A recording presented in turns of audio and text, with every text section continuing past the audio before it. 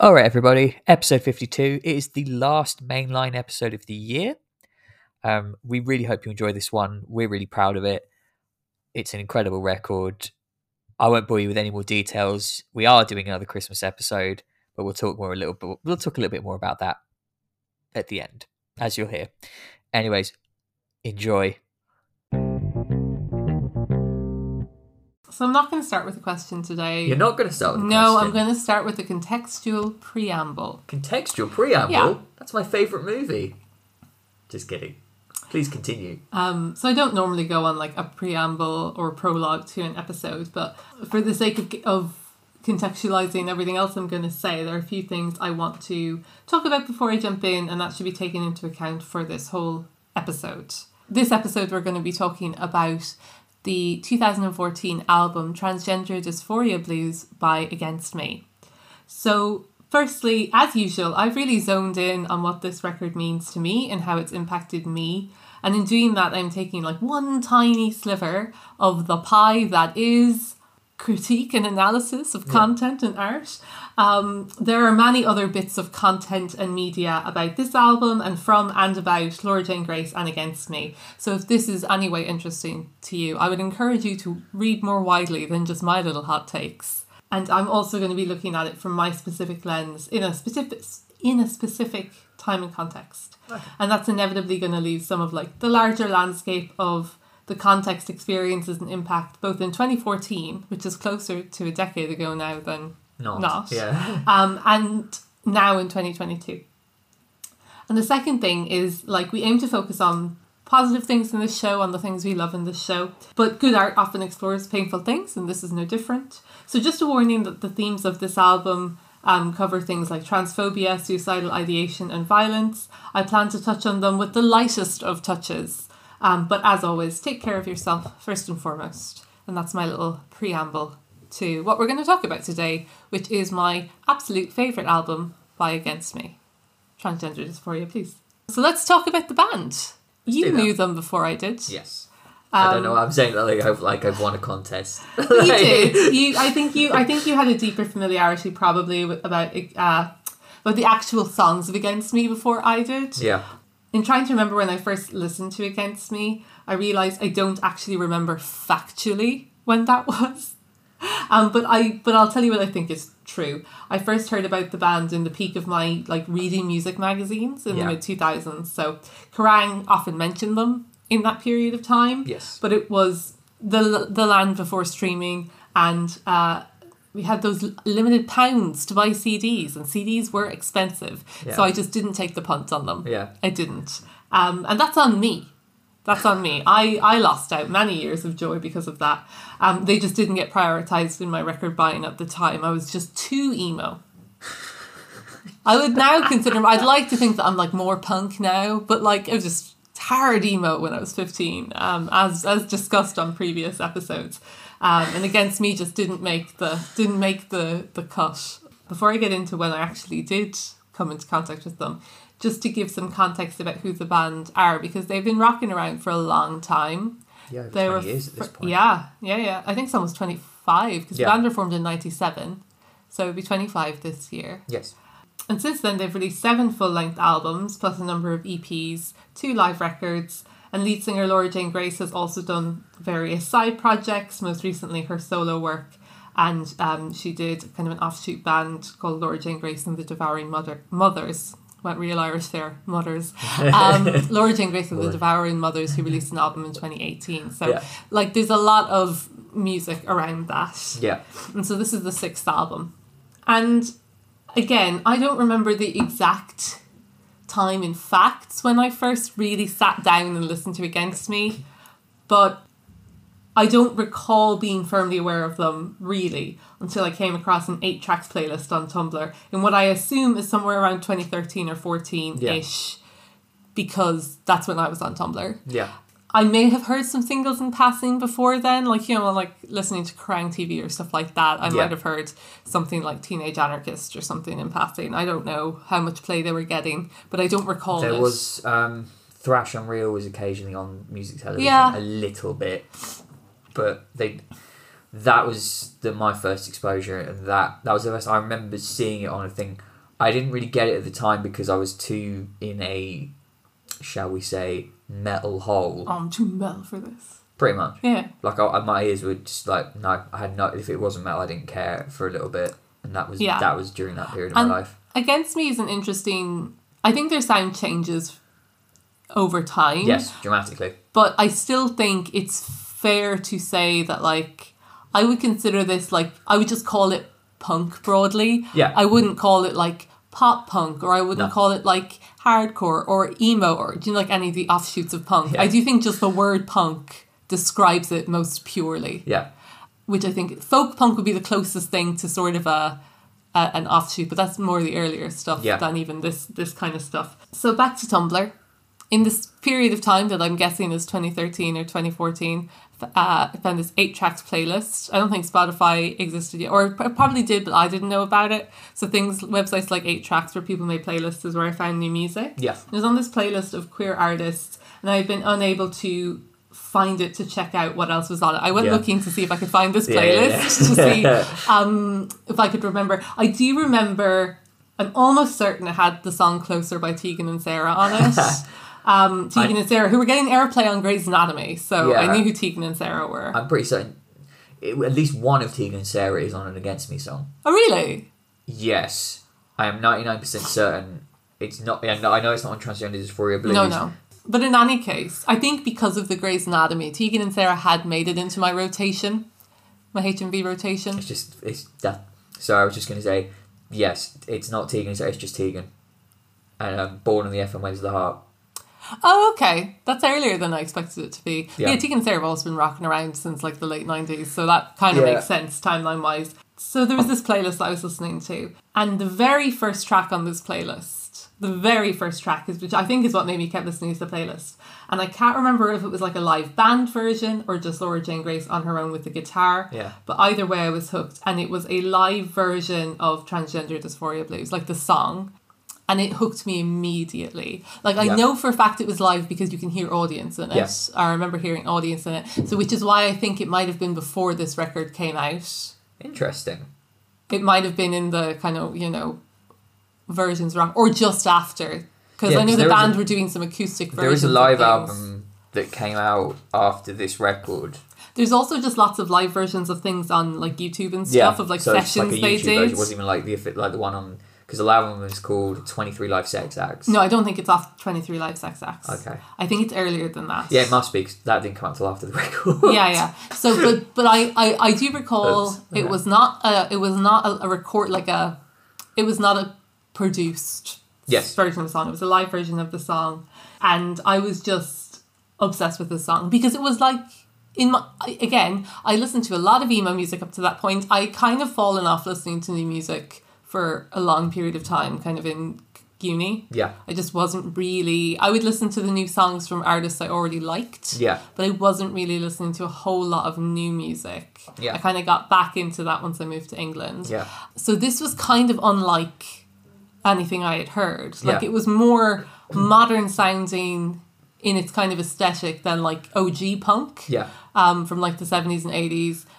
It wasn't anything like emo music or pop punk. Yeah. There was an upbeatness to it. Like, it wasn't as heavy as metal. It was like, I just wasn't exposed to that kind of sound necessarily.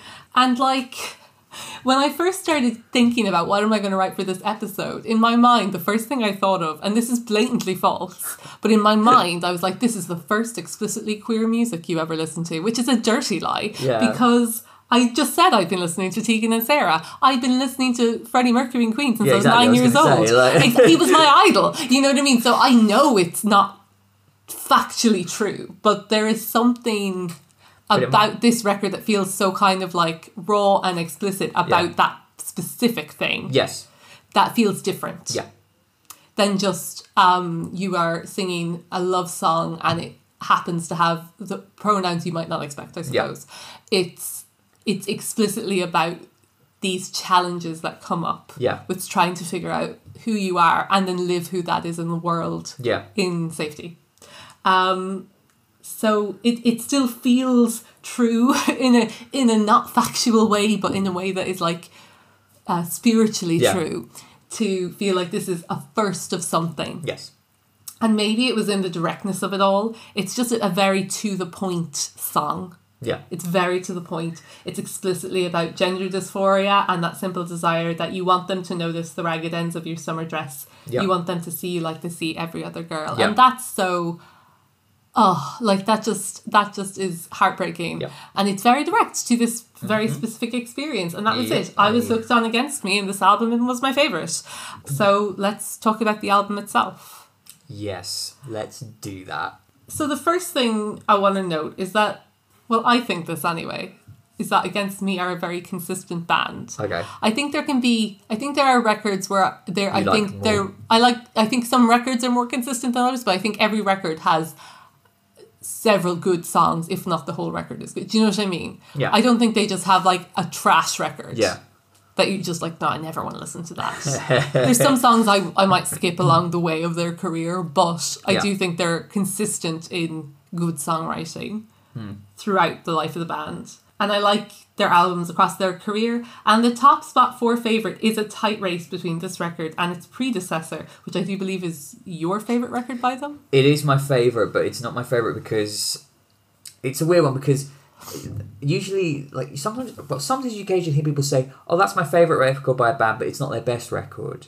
You might have heard this occasionally. Like, it's a bit more like nerdy. It's a bit more a nerdy thing to say, and usually I find my brain just goes like my brain usually goes, that's fucking absurd. If it's your favourite, it's obviously the best one to you. However, this might be the one exception, because objectively I think this is the best record that they have ever done. But my favourite is the one before this, because it's the best record the Foo Fighters never did. That's true. So White Crosses is the record before this, and it's interesting. I think production-wise, they're very far apart from each other. Yeah. Like, it's interesting, and I do really love White Crosses. I think it's a great record. White Crosses was their second and last major label release, and then they went back on the indies. Yeah. But it feels much more produced. This feels much more kind of like back to the roots. And when I was reading a lot of self-produced. Yeah. When I was reading the reviews, a lot were harking back to, oh, this sounds like reinventing Axl Rose again. Yeah. Like, not necessarily the actual songwriting, but the production. But yeah. But there was something, again, spiritually similar Yeah. to it compared to, say, a White Crosses. Yeah. I mean, Against Me are a cool band, right? And Laura Jane Grace is a cool frontwoman. They really slap live. I saw them... I've only seen them once. Have you only seen them once? Or have you seen them multiple times? I've only ever seen them. They haven't toured as Against Me for a while, years. Well, yeah. I don't think they've been to this country in like 5 years. No, it might have been when we saw them. Yeah, I don't think they've played a show for years as Against Me, let alone actually. No, I think I was reading earlier today about Laura Jane Grace's most recent solo record, which I think was originally envisioned to be like an Against Me record, but then pandemic. Yeah. So they couldn't all get together as a band. So she just did it on her own. But yeah, so we saw them in 2016. It was one of the first... It wasn't the first show we went to see together, but it was one of the first shows. Yeah, it would have been the second, maybe third. Yeah, like very early days of us knowing each other. Yes. So it does have like a special place in my heart. That was a lovely time. For that reason. But they were really good live. They were a lot of fun live. I remember just being very... filled with glee about the whole thing. And also the audience, there was a huge proportion of the audience that was explicitly queer. Yeah. Like, there was, like, you couldn't not recognise that. Yeah. And I also think, having watched online, I think Laura Jane Grace alone with an acoustic guitar is really cool also. Like, I've seen her play on YouTube songs from this record on her own, just with a guitar. And the whole DIY punk thing is a real vibe that I love. But with all of that, I still think this album is the one for me, which isn't, again, to say anything bad about every other record. I think there's something to be found in each of them. Yeah. So this album was released in January 2014, so just shy of 7 years ago. Did I math that right? No, you mathed it completely wrong. 9 years ago. Yeah, just so 9 years ago, sorry. And for context, Laura Jane Grace had come out as trans to the general public in a Rolling Stone article in May 2012. Mm-hmm. So around halfway between the release of White Crosses and Transgender Dysphoria Blues. Yeah. And for context, this was about 15 years into the band's existence. So this wasn't like an unknown band. And this was a known quantity. They just released 2 major label records.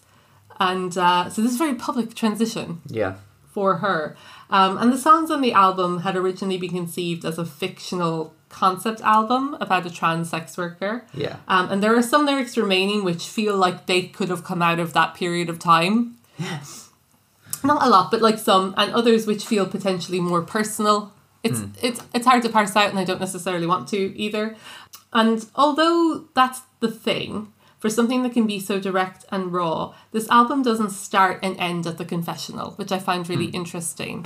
For example, Matthew Fiender, writing for Pop Matters, said, quote, Laura Jane Grace's story of gender identity is an important one, but she refuses to put herself on display on this excellent record, instead using her experience to dig into larger, more universal kinds of isolation and self-searching. Unquote. This is a record about gender identity, but it's also one about isolation, death, violence, connection, and finding yourself. And at 29 minutes, you actually have no excuse not to listen to it. Come on. And there's episodes, there's short television episodes that are longer than this. Yeah. I've watched YouTube videos today that are longer than this. It flies by. It really does. Like, because it's short, but also because it's going at such a clip. Yeah. There's only really one slow song in the whole thing. That might be one of the most gorgeous songs I've ever heard. Yeah, so Two Coffins is a properly ballad song. Yep. But everything else is going along at like a quite a march, I would say. Like, I think it's just a really perfect record. And I think it shows so much skill in songwriting. Yeah. Both musically, because it's so hooky and earwormy and catchy. And, you know, hooks that just will... in the middle of a day, you haven't listened to the record in a while, will just pop into your head. And if you're anything like me, you feel compelled to sing them out loud to poor Louis, to your detriment. Yeah, I find myself randomly singing Two Coffins to Sleep, One for You, One for Me all the time. And I have done for years. It's incredible. And it's so, like, that's a sad, slow song, and yet it's still quite like a hooky melody. It does still stick with you. And like I say, I think there's such skill to balancing that line between like the deeply personal but the truly universal also.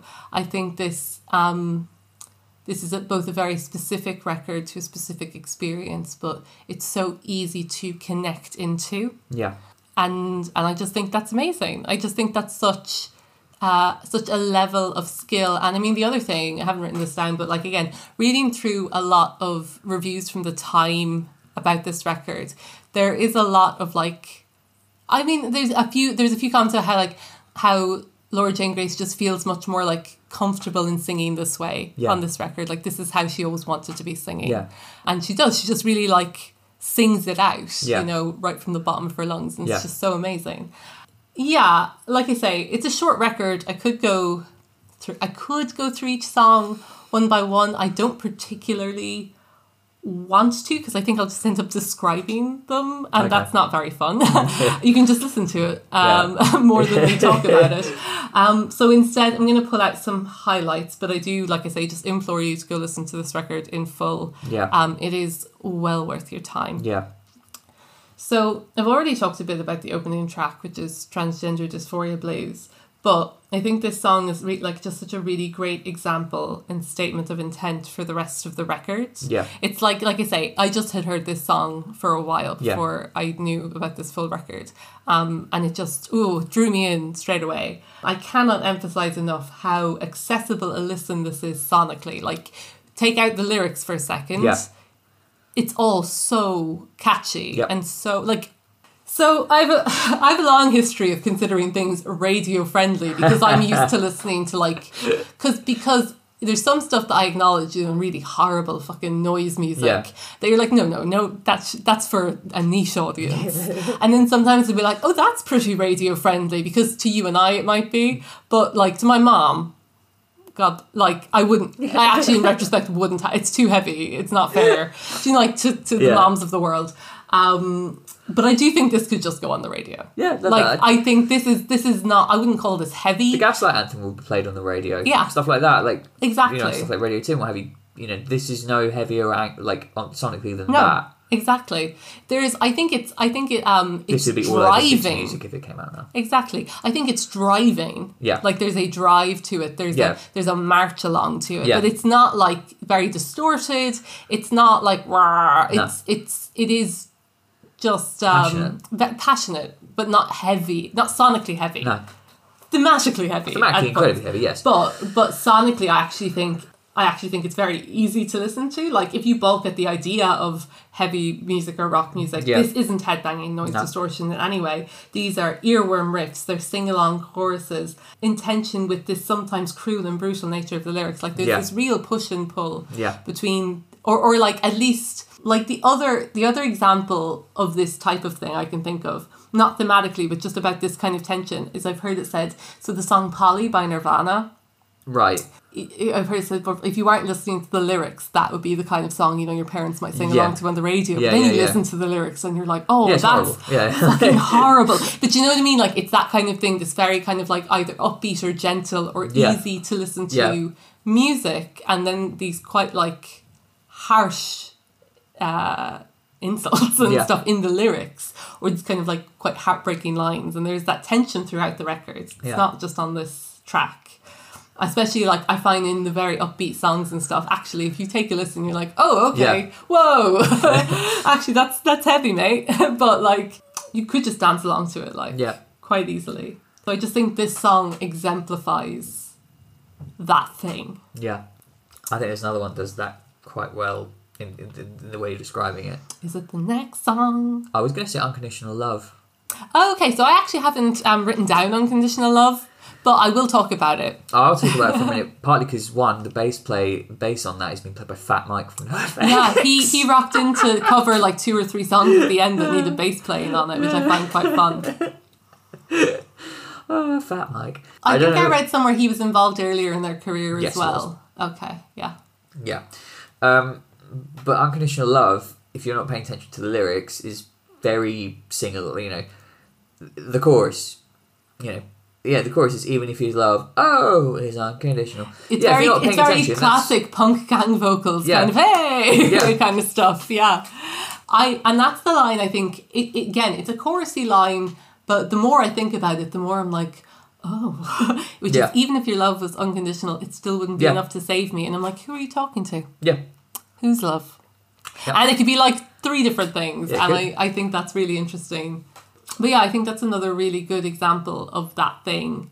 Another track I wanted to talk about, which interestingly, I was looking for interviews with Laura Jane Grace, and there's like 2 articles where essentially they were talking to like a bunch of female songwriters, and saying like, pick a song for this theme that you wrote, and both times Laura Jane Grace picked True Trans Soul Rebel, which I found interesting. And this is a surprisingly raw song, given how it sounds on first listen as well. Like, sonically, it's very upbeat. It's major key. If you're not listening to the lyrics, you might not realise how challenging they can be. Yeah. They walk us through an identity crisis in which the narrator is, quote, making yourself up as you go along, and yet to be born, you're already dead. Asking the question, does God bless your transsexual heart? Yeah. And speaking about the song to Elle magazine, Laura Jane Grace said, quote, there's not a night we play it and it doesn't impact me. To me, this song is coming from the darkest of places, questioning whether even God has love for a transsexual soul when the overwhelming majority of societies in the world see trans people as disgusting, sick or diseased. Asking the question of, will you ever find acceptance or understanding as a trans person? To get up on stage and have so many people connect with the song, shout the lyrics back at me, regardless of whether or not they themselves are trans or fully understand the trans experience. Just seeing that they can connect with that base human need of love that we all have. The weight of that moment is never lost on me, and it's a moment my younger self would have never expected to experience. And yeah, I think like it's a really... I was interested to read what she thought about, like what she felt was the meaning of the song, because it is very... If you just read the lyrics, like if you read them as a poem, they're very dark. Yeah. They're quite heavy, but there is something I do like that in the practice, I suppose, of the song, in the doing of the song, Yeah. there is something that turns itself back around, that transforms into this positive experience, that people in an audience can connect with that. Yeah. And have that, and it be kind of reflected back to her. I just think that's really amazing. Like, to have something so dark be turned into something potentially that you can cling on to. Yeah. So I really love the song. I think it's a great song. Another song I just wanted to touch on, because I think it has the best lyric on the whole record. Maybe the best lyric, I don't know. But it's so good. It's Fuck My Life 666. Yeah. This is a very anxious song. There's a lot of like clear worry about the stability of the narrator's relationship and whether it's going to last. You hear all this anxiety in the chorus. All things made to be destroyed, all moments meant to pass. Yeah. Everything is impermanent in the end. The closing chorus of this song is where I think, like I say, one of the best lines of this record lies. And it just goes, no more troubled sleep. There's a brave new world that's raging inside of me. And you're not getting the impact with me just reading it, right? Yeah. No, for a fact, I just made an absolute shithouse of it. Every time I hear it, I'm like, oh, this is so beautiful and cathartic and like, oh, soaring. Even amongst all like the worry of the rest of the song. And so even for just that one line, I just wanted to do a big highlight on Fuck My Life 666. And again, I haven't written it down, but because you brought it up, I do want to talk about Two Coffins. Yeah. Like I say, the only slow track on the record, really. Yeah. I suppose it's about like, will our love remain after death? Like, will something of that love still be with me even after, you know, the soul or whatever leaves the body? And it's very, if the rest of the record feels very full, this feels very minimalist and like a sparse. Sparse, thank you. It feels like a thread rather than a full fabric. Yeah. Comparatively. And it's really beautiful. And again, you wouldn't expect that kind of song to have like an earworm melody. But it does. Yeah. It really does. Yeah. And so I think it's interesting that was one of the ones that kind of like came to your mind to bring up as the one that kind of sticks in your head. Yep. I almost can't even describe it. Like, I'm kind of glad that I didn't pick this album purely because I don't think I was doing a very good job of describing it. I'd basically just be like, blah, blah, blah, blah, blah, this is fucking great, blah, you know. Yeah. Or trying to clumsily explain trans to people that don't understand it while not being trans and therefore really not really understanding it probably myself. You know, like, because that's the thing. I'm not trans. A lot of people who love this record, not trans. Yeah.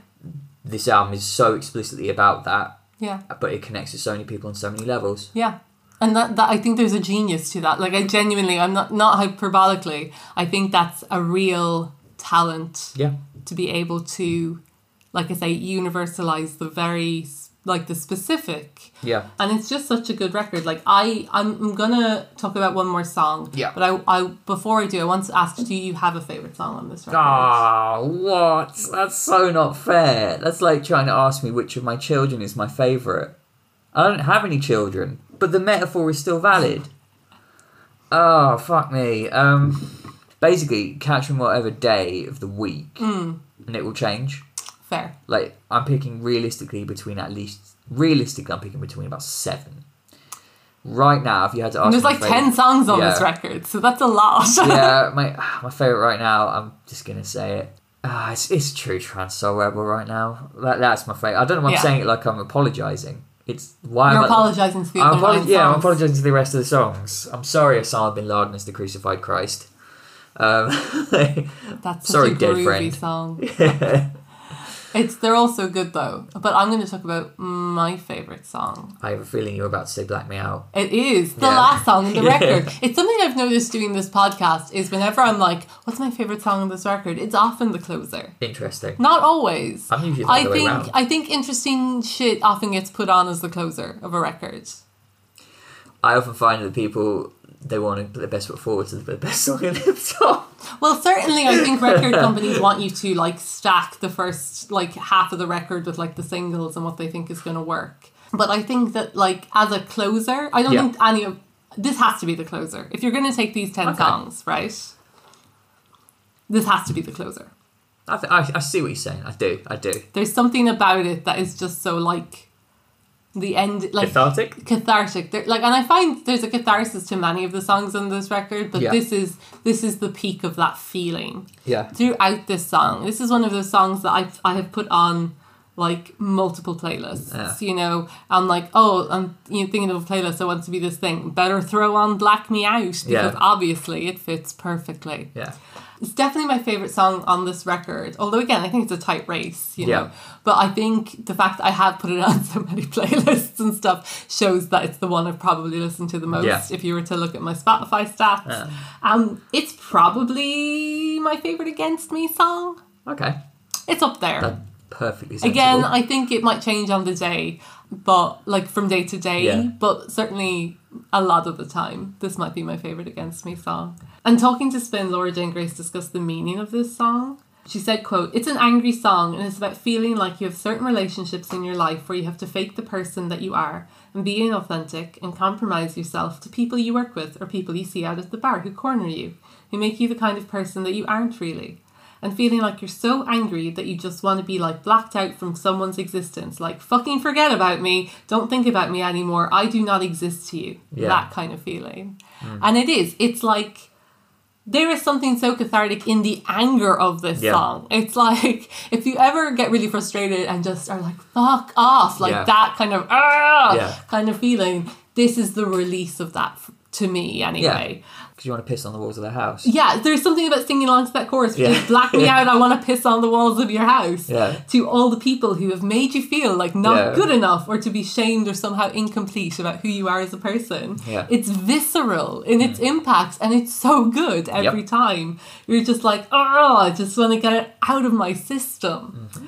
And Robin Smith, writing for The Quietest, said, quote, "When a pop-punk song is as good as Black Me Out, the final track on Against Me's 6th studio album, Transgender Dysphoria Blues, it turns fantasy to life. Its components become satisfactions. The spiky, masterfully revealed guitar riff and marching drum beat take the song's desires, Laura Jane Grace's protestation that she will never talk that way again or know people like that anymore, and fulfill them."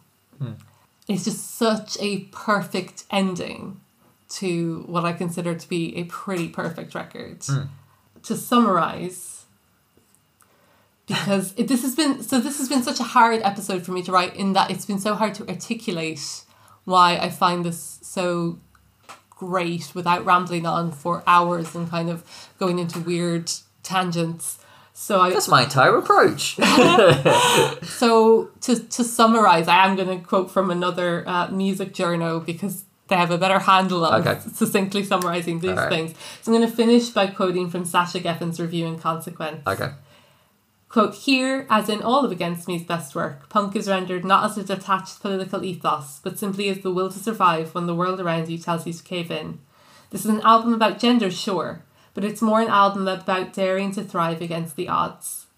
Transgender Dysphoria Blues will be remembered as a milestone, not because it's the first widely known punk record performed by a trans woman, but because it brandishes a genre saturated by empty male-centered politics to broadcast the most punk statements possible. Fuck the haters, be who you are, hold fast to those who love you." Unquote. And yeah, once again, go listen to this record. It's amazing. Yeah, if you genuinely, at the risk of sounding like, ironically, a broken record, you really should listen to this. It's like, you will not regret it. I don't give a fuck who you are. I don't give a shit if you don't like guitar music. If you like honest music, like if you're one of those people who goes, I really want to feel the authenticity in the music. I really respond to authenticity. If that's your vibe, if that is your vibe, this is it. Yeah. This is it. Like, you do not get much more authentic, quote unquote, than this. Yeah, it's so great. And also, do you know what? Throw on some of Against Me's other records. Yeah. Throw on some White Crosses. Yeah, put on New Wave. Like, it's all good. Yeah, like, if you really want to if you're much more into like person with acoustic guitar just railing it against things, you might want to go really far back. You want to listen to Reinventing Axl Rose. I'm not as keen on that myself, but that's purely because I don't like that particular style as much. You're not as a folk others. Boy. Not really, no. I'm a folk girl, though. Yeah, I've always been like, yeah, you're angry, but like, wouldn't it just sound better if you just plugged the guitar in? Wouldn't it just sound more And angry? Louis, I say this Wouldn't it to just you. sound better? And Louis, I say this to you: when you're at a protest, where's the amp? Yeah. So you got to be on an acoustic guitar. You got to be practical. Come on. But yeah, that's it for me. Our next episode is going to be something different. So I'm not necessarily just going to ask you what you're doing next. No, we'll keep that as a surprise. Yeah. So, yeah, Christmas is coming up. There's going to be a little roundup about all the things we love this year. It's going to be a nice little relaxed time. It's going to be like, we've done it before. Twice, actually. We're going to do it again. Different theme this time, but... Yeah, there won't be... Yeah, we're not going to tell you our favourite Christmas songs, because we've already done that. You can listen to that. It was 2 years ago we did that. Our very first thing we recorded. Yeah. So that's... Yeah, it's a nice little roundup. A nice little, dare I say, Christmas present. Very good. Well, with that, I'll see you immediately. But we will see you for that little end-of-year roundup. Yeah. Should be out before Christmas. And thanks so much. Bye. Bye, everyone.